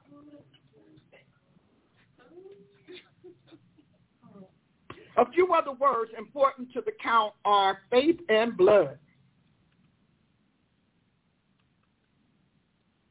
Hold on. Faith is mentioned in Scripture 337 times. And blood is mentioned, how important blood is, 453 times in this particular count. So love is not God's first. Now, it may be the greatest of these. See, we read it and we base it on the greatest of these is. But if the greatest of these, does anybody know what these is that was being compared? The greatest contrast, what was it? Gifts. The greatest gift we can give anybody is love. Because it's compared, in that 1 Corinthians 13, it's saying that. prophesy, if I sing, if I do all of these things, I am nothing if I don't have love. The contrast is that. So clearly, that was an issue in terms of, in other words, we want to use things in place of loving each other. But my biggest answer, and will always be from the prophet Jesus. I'm going to call him Prophet Jesus, Lord Prophet Jesus. Prophet Jesus, Lord, because we don't say Prophet Jesus, do we?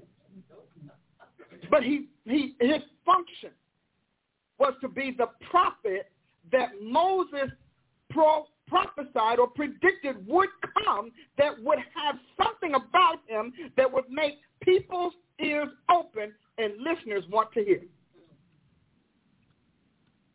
That's what he tells us in Deuteronomy 18. The Lord will raise up from among you a prophet like me. Now Moses, there was no other prophet, because the scripture said that Moses would be, listen to this, Moses died and was buried, and the Bible says God never made another prophet like Moses. Moses, see, if you are really a prophet, you have to make provision for God's past, present, and future. So the future was God was going to have a prophet, because he starts everything with a prophet. He was going to raise up a prophet that is like Moses, but better, because people will hear him.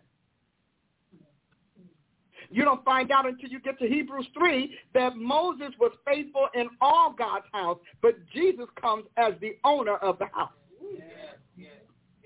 And the house is not buildings, it's people, because creation is biologic.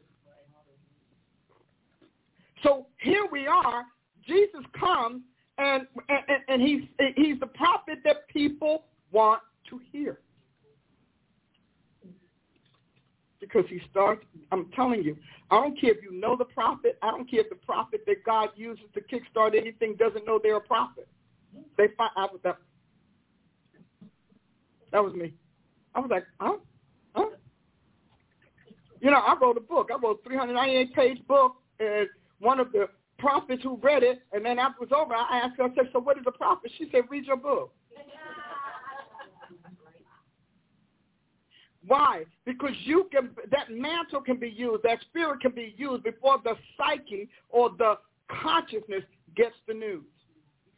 Because that's where obedience is. You're just led by the spirit, and you're obedient. So when we look at this, faith is next, and then blood. Blood is very important. And right now, you know, I'm going to get into some future teachings on how the blood works. But here's a question. Why is the count important? Why is it important? I mean, what's the big deal? Love, holiness. Well, it's a very big deal when somebody comes to you and they want to compel you to do something that is not right or not in your best interest, and they use love as a negotiating, bargaining chip. And you're like, that's good, I love you, and no, I'm not going to give you my money.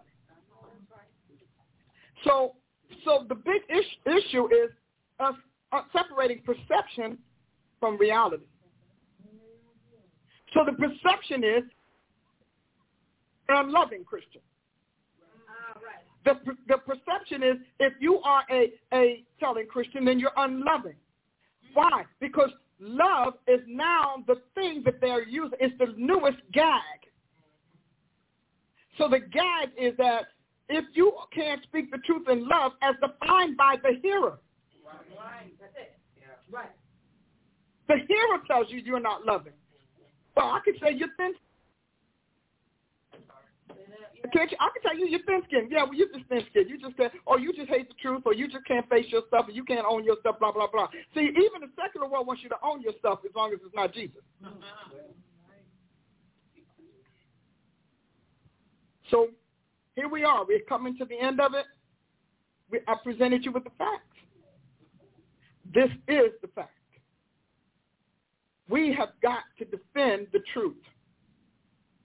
And so we have just finished myth-busting.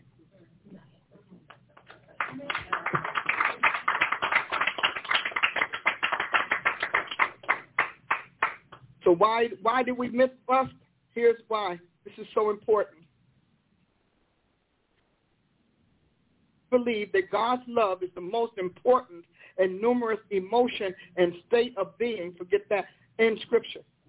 We have been taught that Christians won't fight back, Christians won't push back, Christians won't get in government, Christians won't go to war, Christians won't fight a war, Christians won't take care of God's business. Why? Because Satan has defined love according to cowardice and pacifism. Cupid is about sex, not about all of the other things agape is about, which is agape love. So when they started asking, I said, are we talking about what? I need to know what we're talking about. Sexual love, carnal love, because see, the same thing with judging. People are like, don't judge me. When you know me and judging, that's one of my big, hold on. Judging has how many synonyms? Am I assessing you? Am I evaluating you? Am I appraising? Am I inspecting? Am I examining? Am I exploring? Am I probing? Am I criticizing? Am I condemning? What are we calling judgment? Because you just made a statement that was emphatically judgmental. Am I accusing? So you chose the accusative of judgment. So now where do I go with that? But we won't do that as Christians because we're walking in love, because we have now made cowardice synonymous with love, the love of God. And now, last one.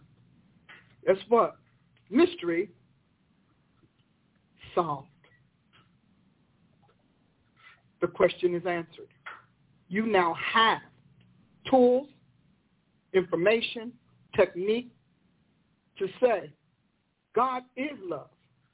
But I can't love you more than I love my God, because the Scripture says, thou shalt love the Lord thy God with all thy heart, mind, soul, strength, and your neighbor as yourself. So if you can love God correctly, then you'll love your neighbor honestly. And so when they say that, I say, well, where do you get that from? And then here's the funny thing. I don't believe in the Bible, but you do realize that was our Bible, that love thy neighbor came out. It didn't come out of any other sacred text. It came out of ours. Because the other sacred texts translate love as sexual. You think about it. Sexual love. Oh, come on here. A woman, here I am. I done been a virgin all my life. I'm going to heaven to be some Muslim man's virgin. Come on, somebody. Where's that Jesus? Oh, if you kill yourself, you can get heavenly virgin. Okay, so I didn't get any on earth. I'm not getting none of that.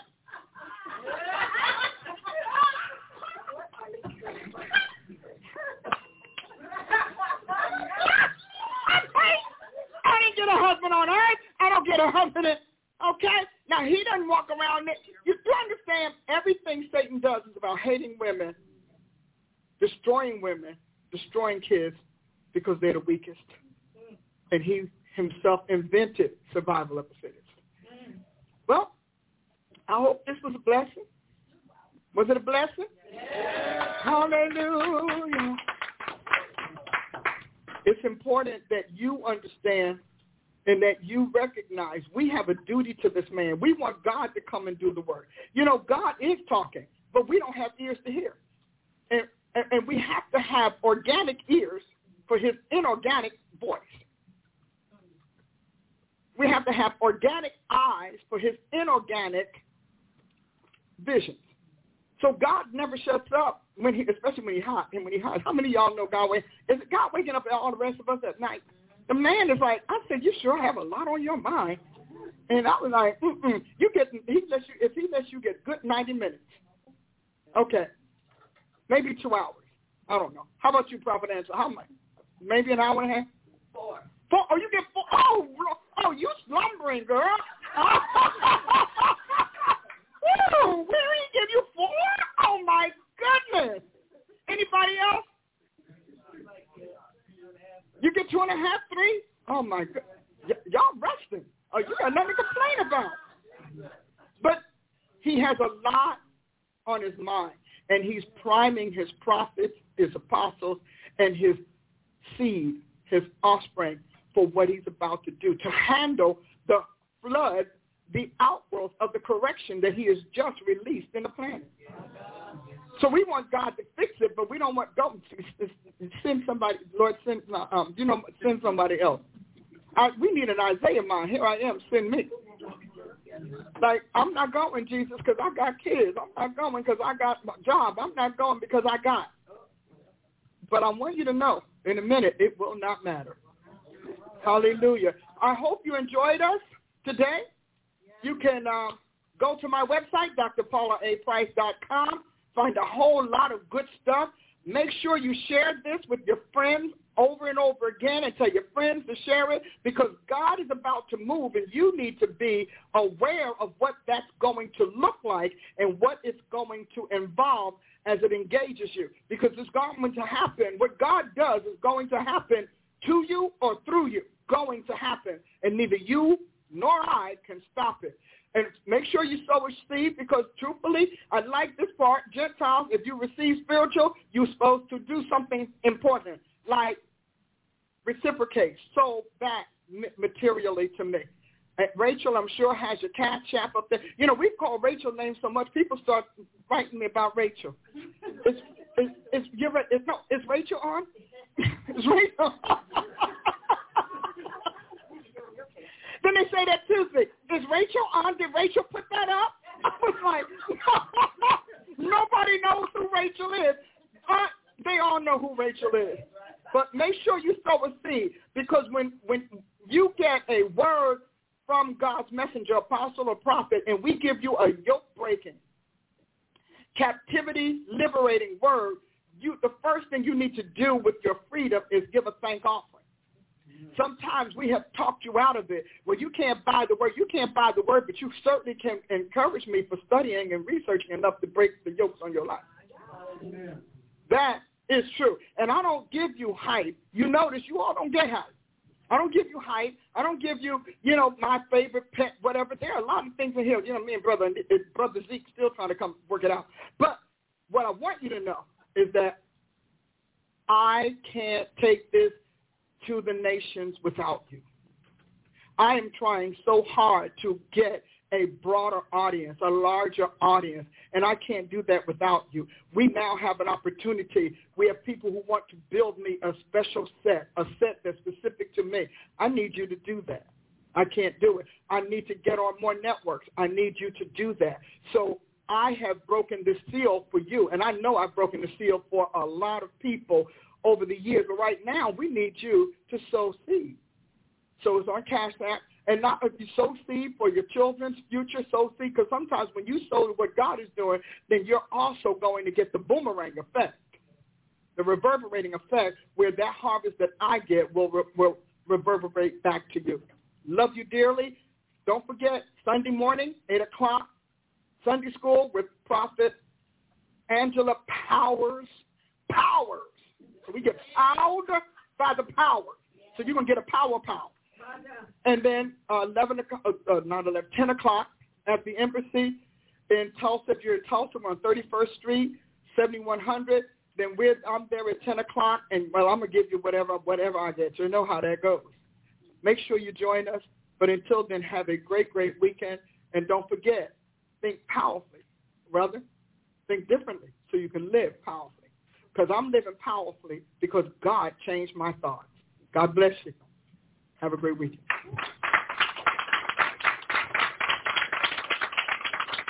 Woo.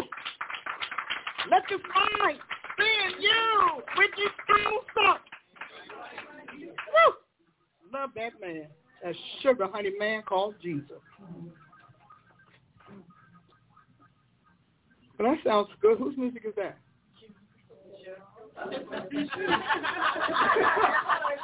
Oh, really? Oh, when did I get that?